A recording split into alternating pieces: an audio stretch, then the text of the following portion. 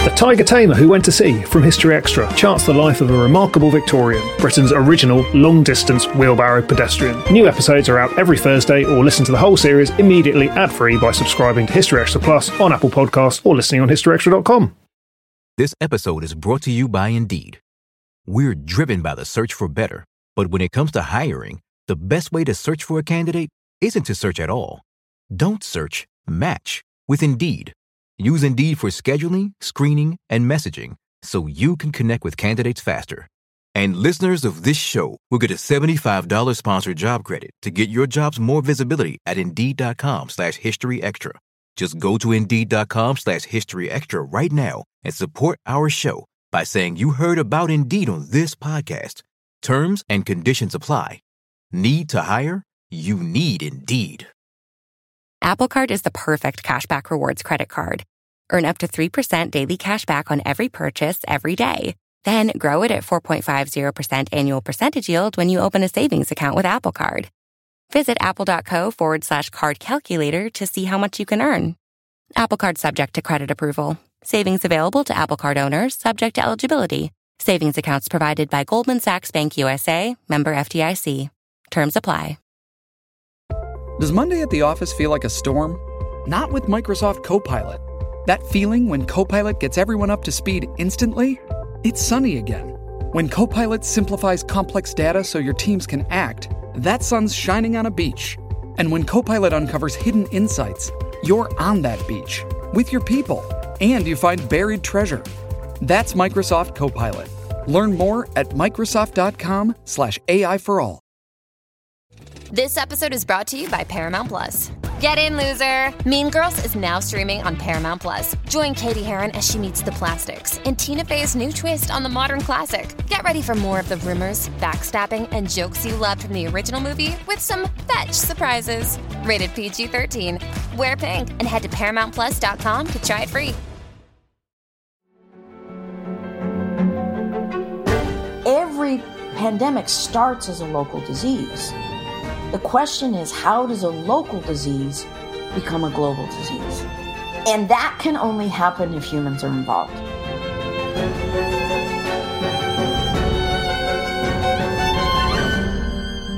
Hello and welcome to this new History Extra podcast series, The Black Death.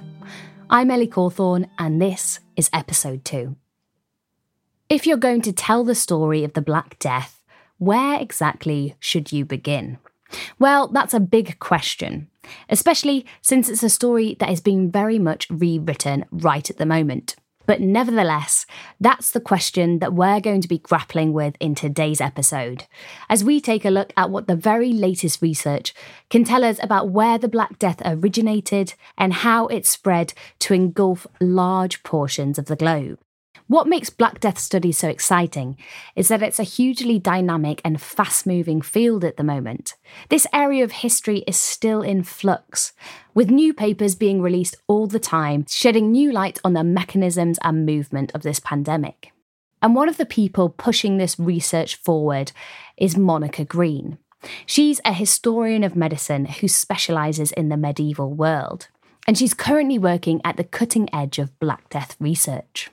That's why I thought Monica would be the perfect person to give us the lowdown on the latest thinking about the spread of plague and where it came from. When you ask most historians what got them into a subject, they have a fairly simple answer. But Monica's a bit different because it wasn't initially a fascination with the Black Death that got Monica into this work, but in fact, a real frustration with it. The problem with the Black Death is there was a 30-year-long debate about what caused it. And when you don't know the cause, when you don't know a biological cause, then everything, that becomes a black hole in the story. You can throw all kinds of theories into it, but there's no way of testing them because you have no evidence. As a historian of medicine, as a medievalist, I have to be able to talk about the Black Death. But I had spent most of my career being frustrated about not being able to tell a coherent story. But in the years since Monica first found herself so annoyed by that black hole at the centre of Black Death studies, our understandings of what caused the pandemic have been transformed. And one of those transformations is the result of being able to answer one of the most simple questions of all. What exactly caused the Black Death? So the question of the cause, the biological cause of it, there has been a transformation, an absolute sea change. And that has to do with paleogenetics, so a kind of genetic analysis of looking for the molecular material remains of the organism, the pathogen that would have caused a disease. And simply what it means is you can take modern laboratory techniques, you can take it back into the past. You can take it back 100 years, you can take it back 500 years, you can take it back 10,000 years now. And that is astounding. And the initial breakthrough, the first pathogen that was completely sequenced from aDNA, so ancient DNA, was the Black Death. So the development of new genetic technologies meant that experts could now study ancient DNA, or aDNA. This would prove to be a huge development for understanding the Black Death. But first, paleogeneticists needed to get their hands on some ancient DNA. And that's where the archaeologists came in. So right in the middle of London, very near the Tower of London, there is a cemetery that was created when they heard that a Great Plague was coming in 1348 or very early 1349. They used it as a burial site. And then when the epidemic passed, they closed it and they sold the land. So we know exactly the date of creation and the date of closure of that cemetery. So the site itself was perfectly dated. And then the science swooped in and established what was in the bodies. So the people buried there, they retrieved several samples of Yersinia pestis. So that's the bacterium that causes plague. This diagnosis, if you like, of Yersinia pestis as the cause of Black Death helped to settle a long-running debate. Because up until that point, historians had had to rely on historical sources to come up with a biological diagnosis. And while some medieval sources seemed to quite clearly describe symptoms that suggested Yersinia pestis, others muddied the water somewhat. Some of the symptoms match and other symptoms don't. And the thing is that before the late 19th century, nobody will be working in a germ theory explanatory mode. So they will describe it in terms of miasma. They will describe it in terms of carbuncles. They'll describe it in terms of fevers. But fevers, describing it as fever, but without a thermometer to say kind of how severe the fever is. Their mode of description was never going to satisfy us about what they were talking about as kind of the physical entity that they were seeing in front of them. So that's a big part of why there was a debate already among historians. Yes, some of the symptoms completely match what we would expect bubonic plague or pneumonic plague to look like, and some of them didn't. After decades of piecing together the story of the plague from historical records, developments in genetics appeared like a hammer blow to the field, and one that changed the game for historians, leading them to reassess their work. One of the amazing things is that this huge historical question has shifted entirely out of the field of history. And so that's where I come in is I'm a historian. I was actually trained as a historian of science, so I know how to look at what scientists do. And so I start reading their studies. I'm reading their letters to the editor where they're complaining about other labs' work. And, I'm munching on my popcorn all along. As a historian, I'm sitting there thinking, this all has huge historical ramifications. So where do we come in? Where do we as historians come in? Once we have biological criteria for is this or is this not Yersinia pestis, once we can prove, yes, it is Yersinia pestis, then we can say, oh, okay, now we should be looking for these kinds of symptoms. Now we should look for these kinds of vectors. So asking that so what question of how does the science then come back into history? The identification of the bacteria responsible for Black Death, Yersinia pestis, is really important because it allowed historians like Monica to completely reassess the story of the plague, how it spread, and where it originated. It also allows Monica and her peers to see how the disease itself evolved over time. When you have a portion of the genome, depending on which portion it is, you can say what the organism is. So you can say this is a banana, this is an ant, this is a gorilla, or it's a single-celled pathogen. So that was the initial work that was being done for a number of years. So as I said, the genetics work first started being published in 1998. They were just publishing fragments of the genetic material that they found. The big transformation in the London study that came out in 2011 was that they published the whole genome. Once you have the whole genome, then you can compare that to every other genome you have from anywhere in the world, and you can create a family tree. These family trees are called phylogenetic trees by those in the know, and they allow experts to track the evolution of the disease and the development of new strains. I think almost all listeners now will have seen phylogenetic trees in reports about the strains of the SARS virus. So, for example, when Omicron came out, immediately it's actually the day that the study was announced, there were phylogenetic trees showing that Omicron was a new branch of that family tree. So that's all phylogenetic trees are. They're just family trees.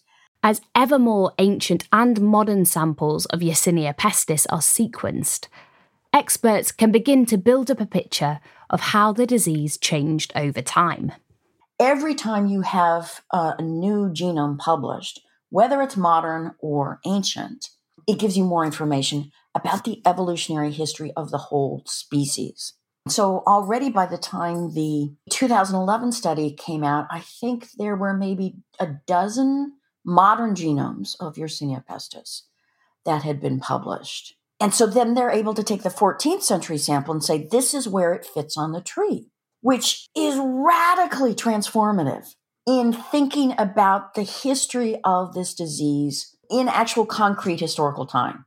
So you can, instead of speculating, well, maybe this new branch diverged 6,000 years ago, maybe it diverged 100 years ago. I mean, and that's kind of the range of speculation that they were working with, because they didn't know how to calculate the clock, the molecular clock. And again, we historians, we're all about chronology. So anyway, that was a huge, huge deal. And for me, that has transformed just really everything that we can now say about the history of the Black Death as a pandemic and the history of plague generally, is we can now be specific in watching the organism develop over time. And this is why I was so keen to speak to Monica for this series. Because while we're going to be focusing mainly on the wave of Black Death that decimated Europe in the 1340s, it's really key to understand that this wasn't just some isolated outbreak. In fact, it had much older antecedents. In 2015, this was something that nobody had anticipated. Yersinia pestis was retrieved from Bronze Age samples. The Bronze Age study, which was coming from an area where there are no written records, there are no systems of writing at that point, saying, look, here's plague.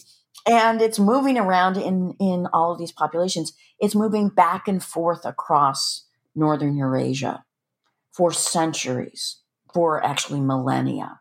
So right now, the oldest sample we have of Yersinia pestis is about 5,000-6,000 years old.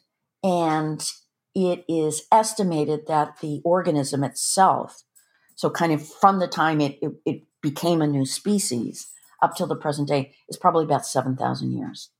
As well as identifying these long routes of plague, genetic studies have also begun to alter ideas about where it originated. All of the Bronze Age, late Neolithic samples are coming from northern Eurasia. So from China, Russia. Actually, this was just published a couple of weeks ago from England. There's a new Bronze Age sample that's come from England. So it was already widely disseminated then. Can we call those pandemics? We know absolutely nothing right now about the circumstances of transmission. That's just ongoing research. So all of this is to say is that how we think about the prior history of Yersinia pestis has, again, it's been utterly transformed. We're just this longer history that we have, but also the clear indications that this is a disease that regularly moves around. And it moves around clearly in this particular northern Eurasian environment. So is there any reason to think that it ever stopped moving around in this northern Eurasia environment? And the answer is no. Looking at the rare Bronze Age samples that Monica mentioned there, it's really difficult to tell what impact the Black Death actually had on populations in this early period. With the late Neolithic and Bronze Age plague, we cannot say at this point, are we looking at evidence for pandemics where there's really massive human morbidity and mortality all at the same time? Or are we looking at some kind of slow creeping thing that it's moving through, let's say, rodent populations, and only once in a blue moon does it happen to get into a human population? Almost all, or maybe all, of the late Neolithic and Bronze Age recoveries have been individuals. So there's not mass graves that have been found yet. So we don't know the mechanisms. But there was a more significant outbreak of Yersinia pestis, much before the wave of Black Death in the 1340s. This was called the Justinianic Plague, and it tore through societies around the Mediterranean and the Near East in waves beginning in the 6th century. If we look at the much longer history of plague, incorporating both the Black Death of the 1340s and the much earlier Justinianic Plague, we can begin to piece together some clues about the longer story of Yersinia pestis. When we look at the Black Death and we look at the Justinianic Plague together, we see that the strains of plague that are still alive today, that are most closely related to the strains that were involved in the 6th to 8th century plague and medieval and early modern plague, the strains that are alive today that are most closely related to both of those pandemics are in a single area, and that is the Tian Shan Mountains, that and the Dzungar Basin. So it's an area that on a modern map is at the juncture between China and Kyrgyzstan. So why do we find the ancestors of these strains in Eurasia? Monica thinks that the answer could lie in a certain wildlife species that flourishes in this particular ecological environment, and that is marmots. Marmots are among the biggest rodents in the world, and they have a very particular lifestyle. They're burrowing rodents. They hibernate for usually more than half the year. The Justinianic Plague, as we normally talk about it, happened in the Mediterranean. The Black Death, as we normally talk about it, happened in the Black Sea and the Mediterranean. How do we get a marmot disease from Central Eurasia all the way over to the Mediterranean? So that's what we have to explain. How did this happen? How did this organism from a very specific ecological environment get into a completely different or into multiple different ecological environments so that it ends up killing humans in London? I mean, so basically that's a way to distill it, is say, how do we get from Kyrgyzstan to London before there are airplanes? Yes, we have the branch that gets to Europe, but we also have 3 other branches that are created at the same time. And those are all in Asia, or they're still associated with Asia. But as a historian, you have to say, okay, well, what's happening in Kyrgyzstan? And it has to have happened before the Black Death. So we have a date for the Black Death. We can say in the Golden Horde, there's clearly an outbreak that's going on by 1346. It gets into the Black Sea in 1347, and it reaches Europe by late 1347, 1348. Okay, so that chronology, we have ample evidence. That chronology has not changed. But if all of these other events happened before that, then we must be looking at an earlier period. So again, what we do as historians is chronology. And so I'm looking at this and I'm saying, wait a minute. And the geneticists themselves, remember, they have their molecular clocks, which are not very precise. I call them molecular sundials. They say, well, maybe this event, and the 2013 study, and I give them full credit for this, they called it the Big Bang. So it's just like, boom, just this sudden explosion, this push of Yersinia pestis into all these different directions. What caused the Big Bang and when did the Big Bang occur? The geneticists say, well, it might have occurred maybe in the 13th century, maybe even in the 12th century. And I, as a historian, I'm saying, whoa, wait a minute. What's going on in the 13th century? Because again, we're still looking for a mechanism of spread. So if we're looking for this mechanism of spread, a Big Bang moment that happened in the 13th or 14th century that helped this marmot-carried disease suddenly leap across into human populations and infect vast swathes of the globe, what do we find?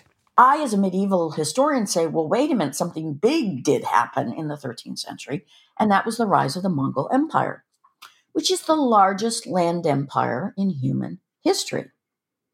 Isn't that a coincidence? The largest land empire in human history seems to coincide with the largest pandemic in human history. Basically, I just started asking the question about whether or not our narrative of the Black Death might have an earlier phase.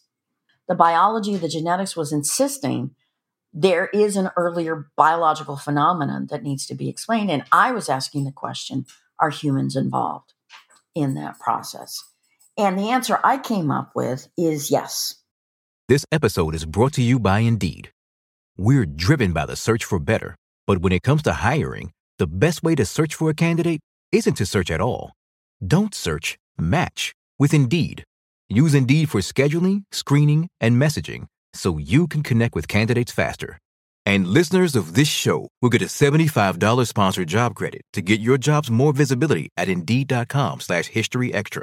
Just go to Indeed.com/HistoryExtra right now and support our show by saying you heard about Indeed on this podcast. Terms and conditions apply. Need to hire? You need Indeed. Apple Card is the perfect cashback rewards credit card. Earn up to 3% daily cash back on every purchase every day. Then grow it at 4.50% annual percentage yield when you open a savings account with Apple Card. Visit apple.co/card calculator to see how much you can earn. Apple Card subject to credit approval. Savings available to Apple Card owners subject to eligibility. Savings accounts provided by Goldman Sachs Bank USA, member FDIC. Terms apply. eBay Motors is here for the ride. With over 122 million parts for your number one ride or die, you can make sure your ride stays running smoothly. Brake kits, LED headlights, bumpers, whatever your baby needs, eBay Motors has it. And with eBay Guaranteed Fit, it's guaranteed to fit your ride the first time, every time. Plus, at these prices, you're burning rubber, not cash. Keep your ride or die alive at ebaymotors.com. Eligible items only. Exclusions apply. So let's run for a moment with Monica's theory that not only rodents but also humans were fundamental in spreading the plague, mirrored by the vast growth of the Mongol Empire. So how exactly would that work? Remember, we spoke in the last episode about different forms of plague. One of those was pneumonic plague, which attacks the lungs and is spread from person to person by droplets. Could pneumonic plague help explain how the disease suddenly spread so quickly across human populations? Pneumonic plague is when somebody is already infected, and it might even actually be your cat or your dog or something. So some animal, mammalian host who you're close enough to breathe in when they cough or sneeze, so droplets. If somebody has plague that's reached their lungs, they cough, it will be spread out. And so that's pneumonic plague. It's direct transmission from one infected person to another. The difference is, and this is why it's important, is pneumonic plague getting immediately into your lungs is devastating. Bubonic plague, without antibiotic therapy, so half people infected die, half the people recover.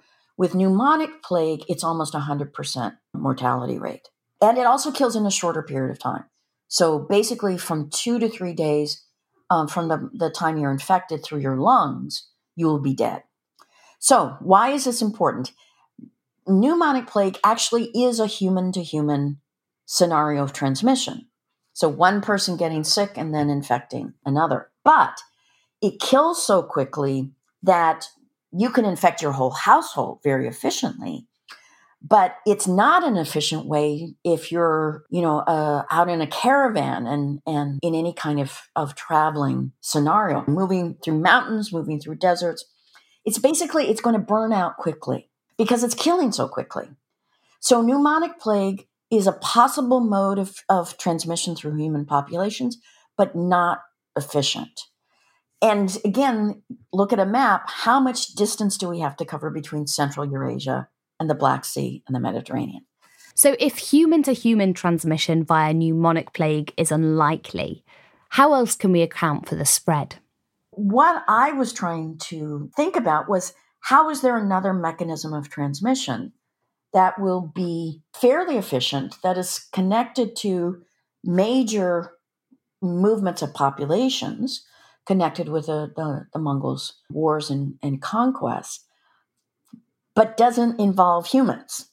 It involves humans, but it doesn't involve humans. And that's where I finally put a lot of pieces together and came up with army provisioning. And this idea of army provisioning ties in perfectly with what we know from the historical record about the spread of the Mongol Empire.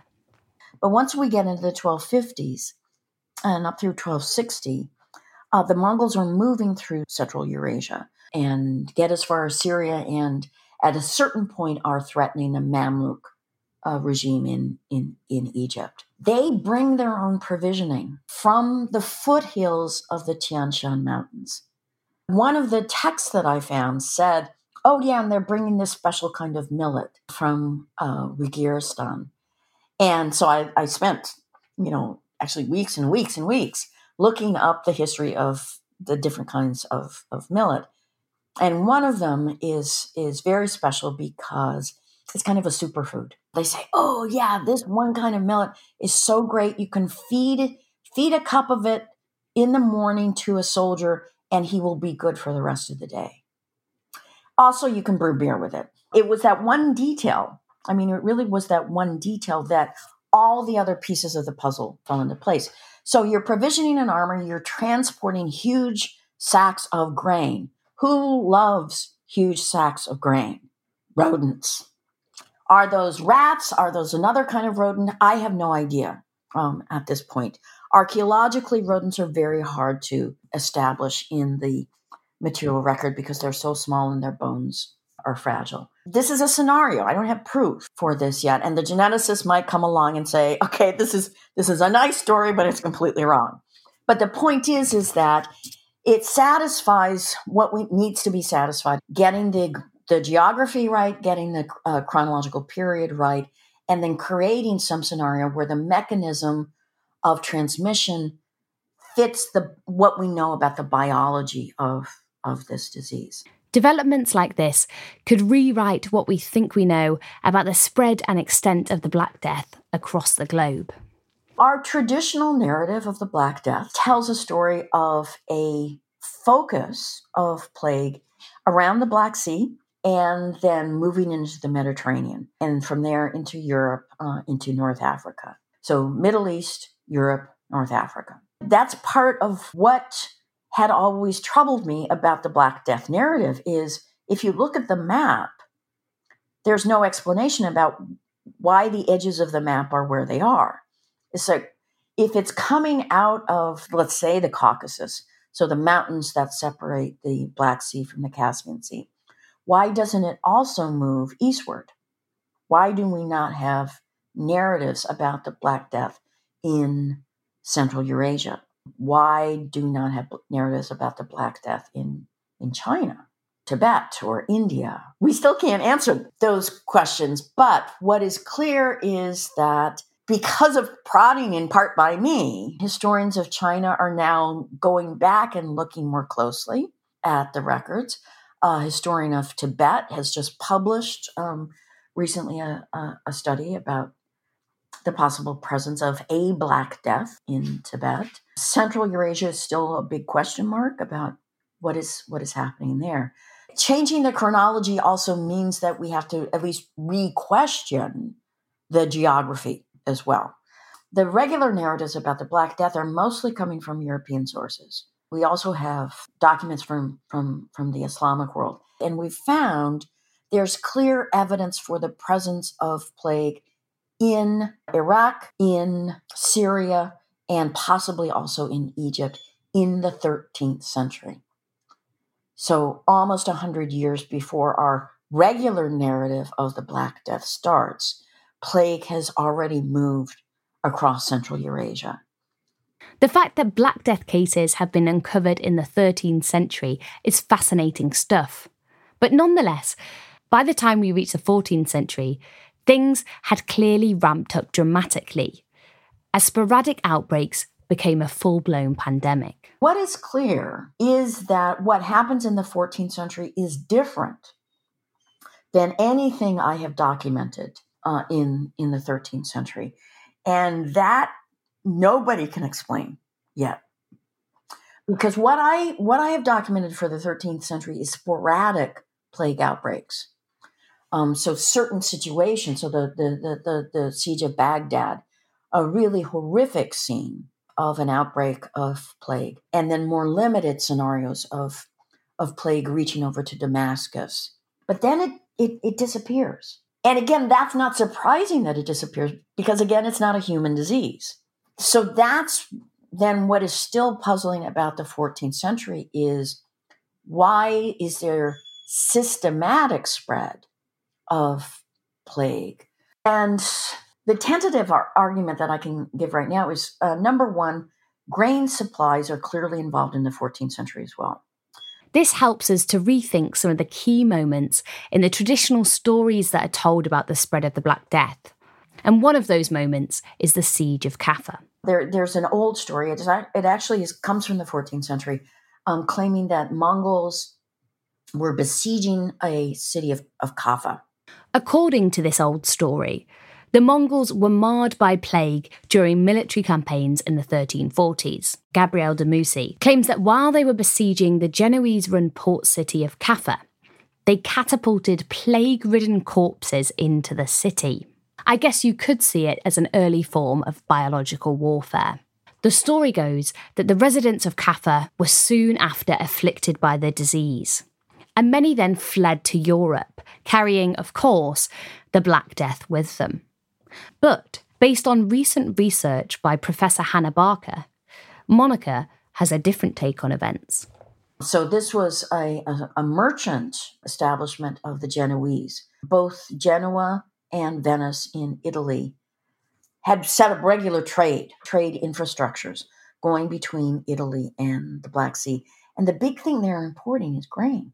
What Barker was able to establish is that the siege happened, a couple of sieges happened, and there was no outbreak of plague associated with the siege itself. It was only a year later, because after the siege there were embargoes. This is like, we're not going to trade any grain, and you can't sell your grain to these people. So there's this kind of economic war going on, but it's only economic. And then in 1347, the embargoes get lifted, and then we start seeing plague moving, because the grain shipments have started again. So it's those ships carrying the grain back to Italy, which is starving. It's a complicated story, but again, the pieces fit in terms of the mechanics. Now the question is, which nobody can explain right now, is why all of a sudden were so many grain supplies contaminated with plague? What was moving it around? So is there just kind of a flurry of rodents? Is there a new kind of flea that's involved in the transmission? We have absolutely no information about that right now. And when plague did arrive in Europe, seemingly piggybacking on those grain shipments, the story is picked up by European chroniclers, many of whom have been highly influential in our retelling of how the Black Death first appeared. Everybody who's listening to this already has a narrative of the Black Death in their head because it gets taught kind of in every school, kind of probably in the world. It's, again, the largest human disease catastrophe in history. How does this change the story? Well, the story that they probably learned is probably in essence coming from Boccaccio and kind of other writers of that period who are saying, this disease suddenly arrived in Europe. It's being brought by boat, and then it's killing all of these people. Now the difference is that now we have boats involved because now it's moved into a geography where we're dealing with a maritime culture. So the speed of movement is suddenly inflated. The context of a boat hold that is full of grain, again, rodent heaven. And if enough rodents survive the journey alive, so we're talking, a couple of months to move across the Mediterranean. If enough of those rodents survive alive, that means that they're still capable of crawling off the ship, taking their fleas with them. And where are they arriving? They're arriving into port cities. They're arriving into what are already urban congregations. The Mongols were nomads. The Mongols were always moving around. Whereas when plague comes into Europe, it's coming into fixed urban environments, heavily populated urban environments, where there are already rodent infrastructures of rats. It's really striking a match in Tinder that already exists in terms of the disease possibilities. What Europeans saw, what people in North Africa and the Middle East saw, was a sudden wave of a disease coming in, reaching a peak. Certain reports are talking about thousands of people dying even on single days. And that's likely because the disease is in a pneumonic phase where it's really being transmitted in households and then again in a denser urban environment. So that's what is visible to them, and that's what we see in our historical sources. This massive disease, the pestilence of death. That's an actual term that's often used in Latin sources. We'll be digging into the experience of living through this pestilence of death in much more detail in future episodes. But for the moment, one of the key things to recognise is that the plague didn't just disappear after the 1340s. We need to understand that the outbreak we think of as the Black Death was just one of many outbreaks over the following centuries. I have made the transition to accepting a genetic, an evolutionary understanding about pandemics. And that is that the pandemic is around as long as the pathogen is around, or at least that the pathogen is around in a way that can still threaten human populations. It comes back in the 1350s, lasting into 1360s. But again, in the same way, it comes back in and it hits one town and then it hits another, but it doesn't persist. So it's terrifying. It becomes terrifying in this way because it's still incredibly lethal, but you don't know when it's going to strike again. So a big part of the research now that, again, the paleogeneticists are leading the way in this, is asking about the subsequent waves of plague.